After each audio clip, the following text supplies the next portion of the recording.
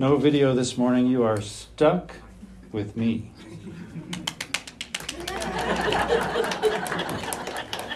Thank you. Yes, you will get your reward later, sweetheart. I appreciate that. Spontaneous and unrehearsed. Pray with me this morning. Father, we thank you for this day, this resurrection day, this day that reminds us of the power at your disposal and reminds us of the lengths to which you went to ensure our eternal fellowship with you. And so, Lord, as we unpack your word here in a minute, we pray that each and every aspect of your word would affect our hearts and minds such that at the end of our time together, we would better reflect Resurrection Day than we did at the beginning of our time together. We pray in Jesus' name. Amen. Who here can remember the first car they had? Can you remember your first car? Yeah. My first car was a 1963 Corvair. 4 doors, faded green paint. It was the subject of a book by Ralph Nader, Unsafe at Any Speed. And I proved that to be true. One day I had the entire high school debate team in my car with me. We may have exceeded the recommended capacity for the vehicle. And we had the entire debate team. I was going down a hill and suddenly the steering did not work anymore, which, as you know, can be a little troubling when you're in the car and the steering doesn't work. So eventually the car coasted to a stop and it rubbed up against a curb and it stopped. It turned out there were 4 bolts underneath there that were supposed to do the steering mechanism. They did not work. They failed. When I bought that car, I did not get a guarantee on that car. My very first new car was a 1979 Ford Pinto wagon. It was a manly peach color. That one did, that's not funny. That one did come with a guarantee. It was a 12,000 mile guarantee. I was so excited until 17,000 miles and the engine died. And I got it to the dealer, towed to the dealer, and the dealer said, well, you know, the warranty's only for 12,000 miles, not 17,000 miles. Thank you very much. Be glad it wasn't a Vega. I have a story about a Vega in just a minute. But you know, right? You go to the store, like Best Buy, and you get the fancy new whatever it is you're looking for that you think you need but probably don't really need, but you're getting it anyway, and you get up to the register and the salesperson has talked you into this thing which is wonderful, it's amazing, and then you get to the register and they want to know if you want an extended warranty. Because this wonderful, amazing thing they think is going to die pretty soon, and you need to take care of it, right? Or even on Amazon, if you're poking around and you're buying stuff, and you get to the checkout cart there, and the thing, what pops up? Do you want an extended warranty on this thing? No, I don't need an extended warranty on my socks. Thank you very much. However long they last is however long they last. And if you read the warranties carefully, right? At the very bottom of the warranty is this like 42 paragraphs of the terms and conditions of the warranty, which you know, how many of you read those? Nobody reads those. And so, you know, in the middle of somewhere, sometime you think, this warranty is going to take care of me. And you go back to the vendor and they go, yeah, no. Terms and conditions. The truth is that almost all the guarantees that you and I run to have terms and conditions to them. They have limitations to them. But we today are going to look at the culminating episode in the Gospel of Mark, where Mark talks about his description of the resurrection of Jesus. And we're going to find out that the resurrection is God's unconditional guarantee. That the work that Jesus did on the cross is good, no matter what. So listen, Mark chapter 16, verses 1 through 8. When the Sabbath was over, Mary Magdalene, Mary the mother of James, and Salome brought spices so that they might go to anoint Jesus' body. Very early on the first day of the week, just after sunrise, they were on their way to the tomb, and they asked each other, who will roll the stone away from the entrance of the tomb? But when they looked up, they saw that the stone, which was very large, had been rolled away. As they entered the tomb, they saw a young man dressed in a white robe sitting on the right side, and they were alarmed. Don't be alarmed, he said. You were looking for Jesus, the Nazarene, who was crucified. He has risen. He is not here. See the place where they laid him? But go tell his disciples and Peter, he is going ahead of you into Galilee. There you will see him just as he told you." Trembling and bewildered, the women went out and fled from the tomb. They said nothing to anyone because they were afraid. We need to note, first of all, here the absolute fact of the resurrection. It's a historically verifiable event, as historically verifiable as the crucifixion. And Mark, the Gospel of Mark, all the Gospel writers weave their records together as a continuous presentation of you can check it out kind of truth. And the resurrection is one of those check it out, if you will, kinds of truths. Along the way, there were a couple of alternative theories about the resurrection. One story, Matthew talks about it in Matthew 28:13, is that the body had been stolen by the disciples. Now these guys, the disciples, I call them the remedial boys because they had to keep learning the same lessons over and over and over again. These guys, they could not organize lunch on their best day. And so somebody purports that they take the body of Jesus, which, by the way, was under a Roman guard. Those Roman guards, if they lost anybody under their charge, live or dead, they were required to forfeit their own lives in response. So after an initial go with this stolen body story, this stolen body theory, nobody, no Jewish, no Roman, no Greek historian of the day ever attempted to say again that the disciples stole the body. Here's another story that was circulated early on. The women went to the wrong tomb. Now, this brings me to my Vega car, my orange Vega wagon. I had, today it's all about my cars. Have you picked up on that so far? Yeah. I had driven my car to the University of Massachusetts. It's a huge university, and it has this multi-story parking garage, and I parked my car on level 3 or 4, wherever, and then I went and did whatever I had to do, and came back, and I got to my spot where I thought I had parked my car, and it was empty. So I ran down to the security guard at the gate. I said, "Oh my gosh, somebody has stolen my car. Can you call the campus police? I need them here right away." And he said, "Sure, I'll do that." I ran back up to where my car was supposed to be parked, and sure enough, this time I went to the right level and the right parking space, and the car was sitting right there. So I just got in it and drove out of the parking garage as the police were approaching the parking garage, because I was unfamiliar with that place and didn't know where my car was parked. But these women, they weren't casual mall shoppers. These women had everything invested in this rabbi. They knew exactly where he had been buried. And they went to the exact right spot to anoint the body and found that empty tomb. My dad's stepmother, we called her Grandma because she always acted like a grandma in our lives, is buried in a little cemetery in South Hadley, Massachusetts. I haven't been there as much as I needed to or as much as I should have, but because she was my grandma, because I loved her, I know exactly where her grave marker is on the little corner as the road bends around on the north side of the cemetery. I know exactly where it is because I loved her and she loved me, and I was invested in her and she was invested in me.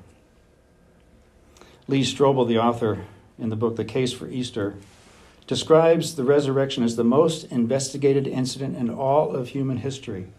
And he did his work. He started out as a skeptical newspaper reporter and columnist. He said, "I don't believe this Easter stuff that my wife has gotten wrapped up into." His wife had become a Christian and started doing all those Christian weird things, going to church and praying and reading her Bible. And he said, "Man, this stuff is wacko." So he set out. He was determined to prove that the resurrection was false. And at the end of his journey, he realized that Jesus, who was buried on Friday, was indeed resurrected on Sunday. And in fact, he did research into all of those people who throughout all the time had tried to debunk the reality of the resurrection, including a guy named Frank Morrison, who wrote a book called Who Moved the Stone way back in 1930, way back in the last century. He checked out all those people.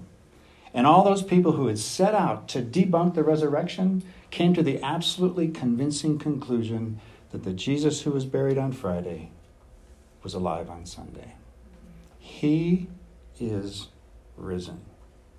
He is risen indeed. Now, wait a minute. You can do way better than that. He is risen. He is risen indeed. Amen, he is. Now, with that in mind, with the reality of the resurrection of Jesus, with the resurrection authenticating the work of Jesus as the Savior, when Paul says in the book of Romans, chapter 1, verse 4, that God has declared, Jesus has been declared with power to be the Son of God by his resurrection. This resurrection is so integral to everything that happens in Jesus' life and work that he is described in John chapter 11, verse 25. It's not just an event that Jesus has in a resurrection. John says Jesus is the resurrection and the life. The resurrection, folks, God's unconditional guarantee. No terms, no conditions, no 42 paragraphs of fine print. The resurrection is God's unconditional guarantee that Jesus' work on the cross is sufficient. For you, it's sufficient. For me, you can take it to the bank. I wouldn't take it to Silicon Valley Bank this week, but nonetheless. I'm going to let that settle in for a minute so you can think about it. And the resurrection, folks, changes everything. It changed everything then, and it changes everything now. Look at that initial group, the women. They get to the tomb. It's empty. They have this encounter with the angel. They are bewildered and scared at first. They didn't have the complete picture. But later on, Mark doesn't talk about this in his gospel, but Matthew does. Later on, they run into Jesus in the garden. And Jesus says, don't be afraid. They still are a little afraid. But in Matthew describes them as being afraid and yet filled with joy. As the idea of the resurrection sinks in. This resurrection changed them from being terrified, from feeling like they had been abandoned. It changed them to knowing the real joy of the reality of the promise of everything Jesus had said.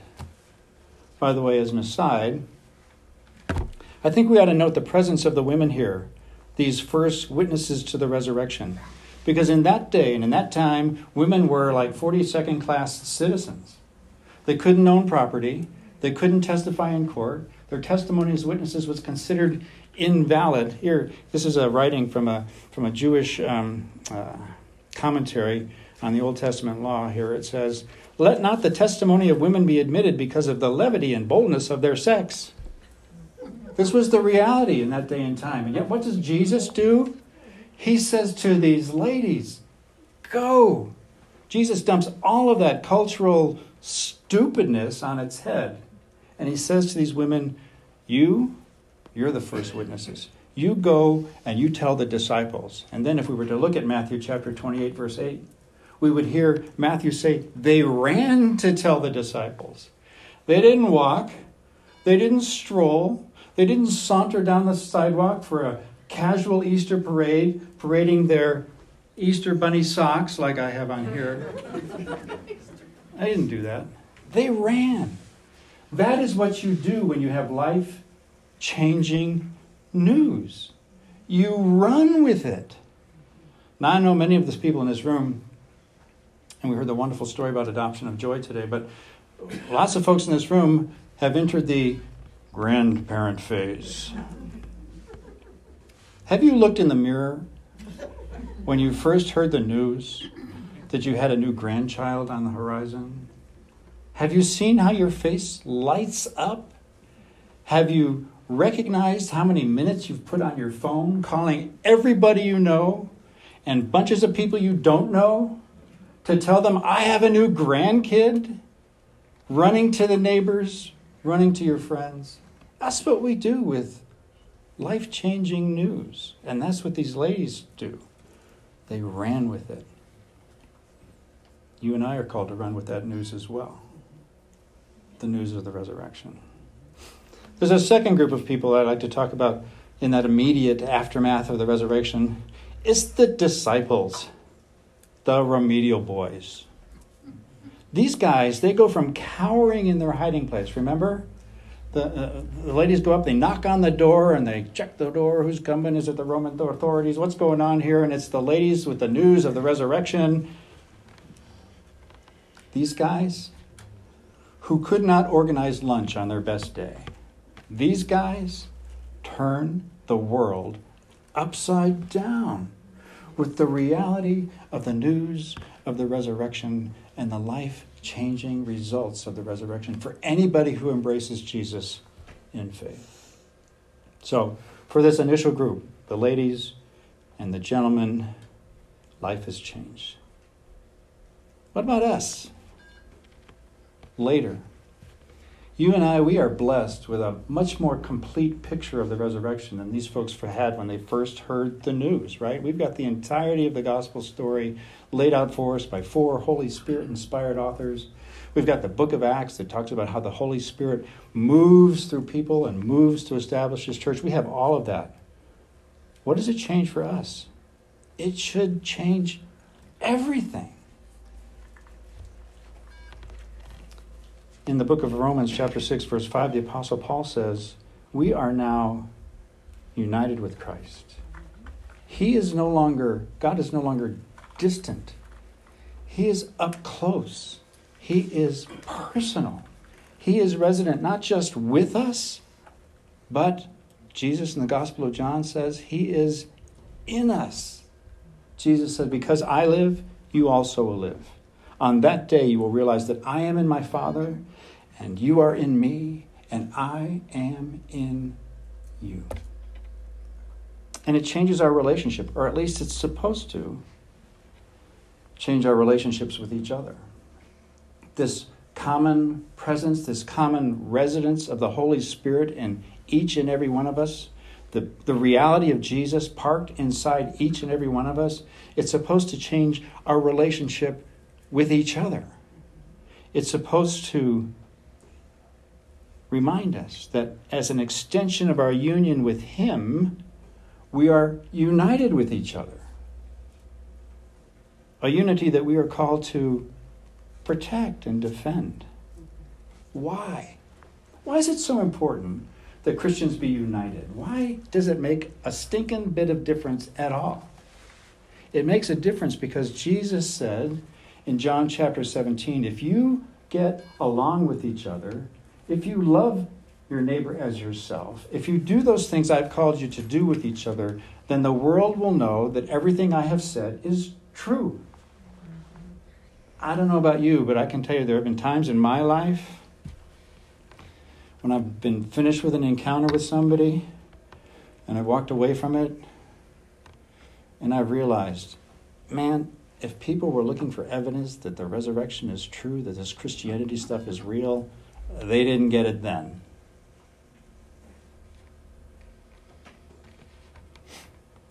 Now, Pastor Laura and I are baseball fans. We are fans of a true team, the Boston Red Sox. And I know there's a team here in Colorado, but anyway. I appreciate that. I don't hit a home run every time. But as Christians, as believers in Jesus, our batting average, our on-base percentage needs to be higher than it is, usually, with respect to this business of unity. We had the privilege of pastoring together a church in Worcester, Massachusetts. If you've never been there, don't go.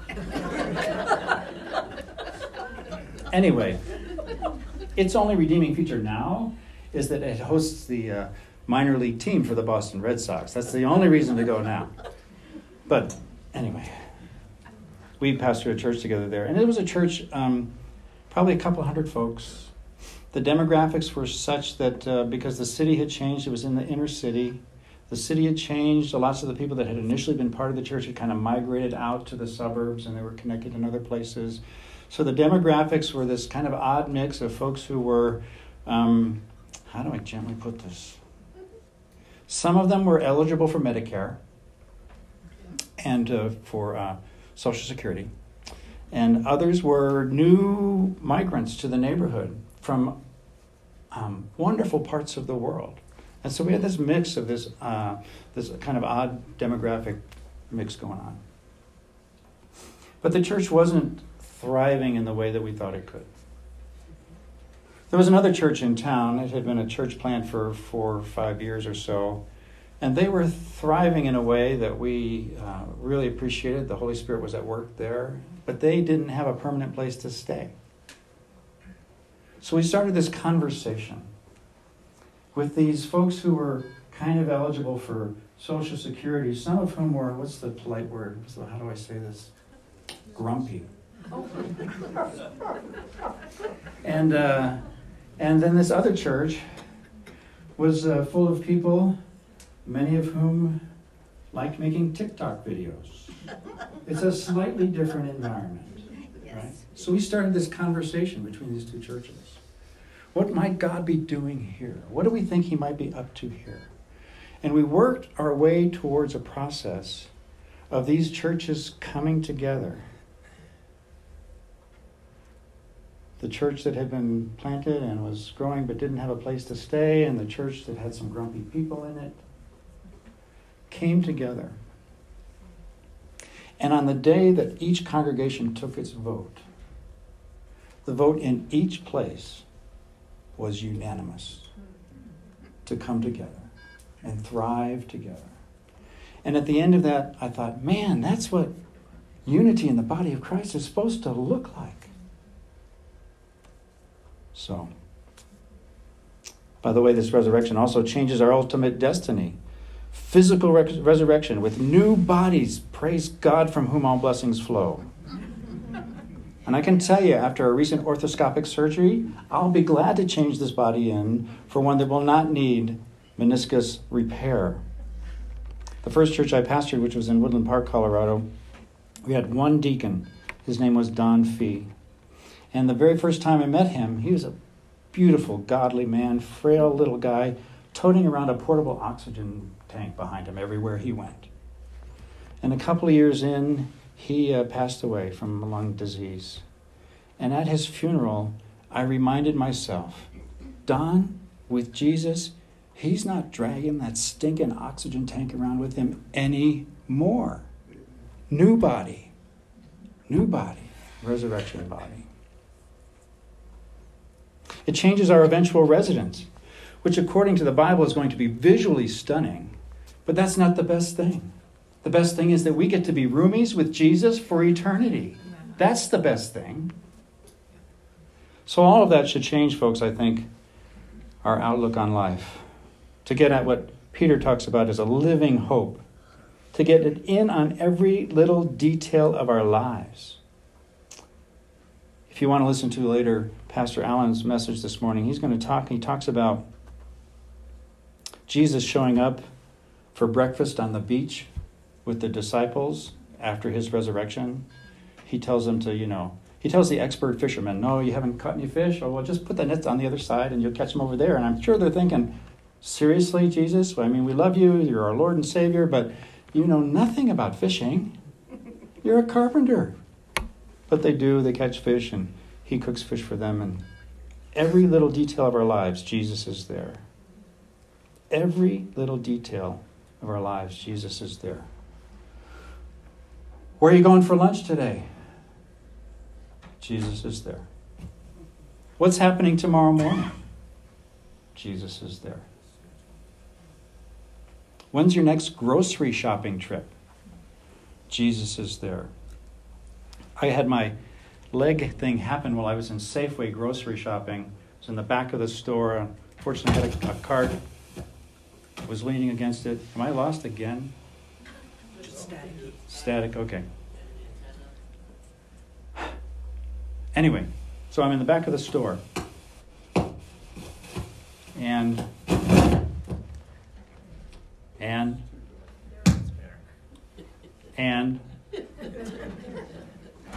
Pardon me while I be a little frustrated for a minute. Okay, I'm back. So I'm in the back of the store, leaning on the grocery cart because I can barely move my left leg. And one of my missions in this store has been, there's a lady who works at Safeway. She's in the self-checkout place. She's usually monitoring it there very early in the morning. That's when I go. And if you know this lady, don't tell her I talked about her this morning. You know the self-checkout place where they expect you to be an expert in their checkout process, even though they didn't train you or employ you there. They don't pay you for that. They expect you to do all that stuff. So I do all that stuff usually. And this lady is perhaps one of the, by her affect,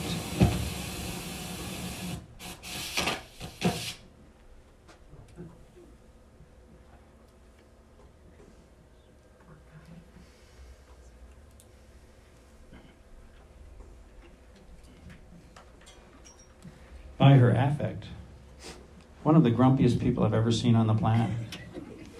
You know, you go to most stores and the self-checkout person says, thank you as you're going by after you've done their work for them. You know, that you go by, they say, thank you for shopping here, wherever that is. No, this lady doesn't do that. So I have made it my mission to bring Jesus into that process just a little bit if I can. So every time I go there, when I walk by her, I smile. And you know, for me, that's quite the effort. I'm not the biggest smiley guy on the planet. People in former places of employment have given me a smiley stick to carry around in case I need to smile at the drop of a hat. I smile and I say, good morning. And the first time I did that, she looked at me like, should I call security? Second time, she's still giving me that, I'm not sure about this guy. The fourth time, I finally got a reluctant good morning and just the hint, the whisper of a smile. Jesus is supposed to go with us everywhere, even to see the grumpy lady at Safeway. Everywhere.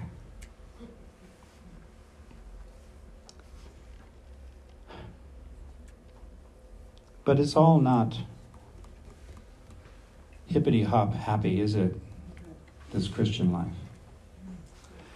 In Aramaic, they had a word, the word was Gehenna.